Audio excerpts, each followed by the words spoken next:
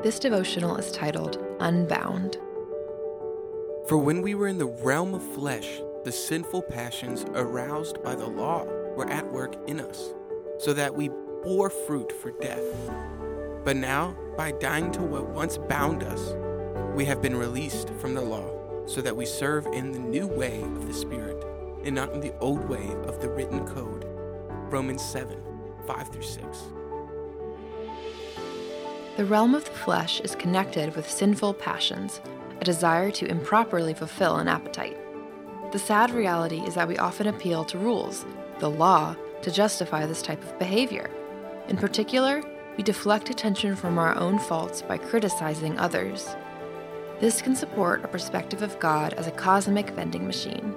When we prioritize our flesh and its appetites, we tend to look at God only as a source of goodies. What do I need to do in order to get God to give me what I want? The ideas of obedience, trust, and serving others are inconvenient obstacles to our fleshly objective. As soon as we have what we want from God, we are gone and the machine is an afterthought, until we want something again. This is the cycle of seeking sinful passions. These sinful passions enslave us. We are bound by them, unable to enjoy and flourish in the freedom with which Christ set us free. The perspective of Christ is the new way of the Spirit. Instead of being bound, we are now free. But free to do what?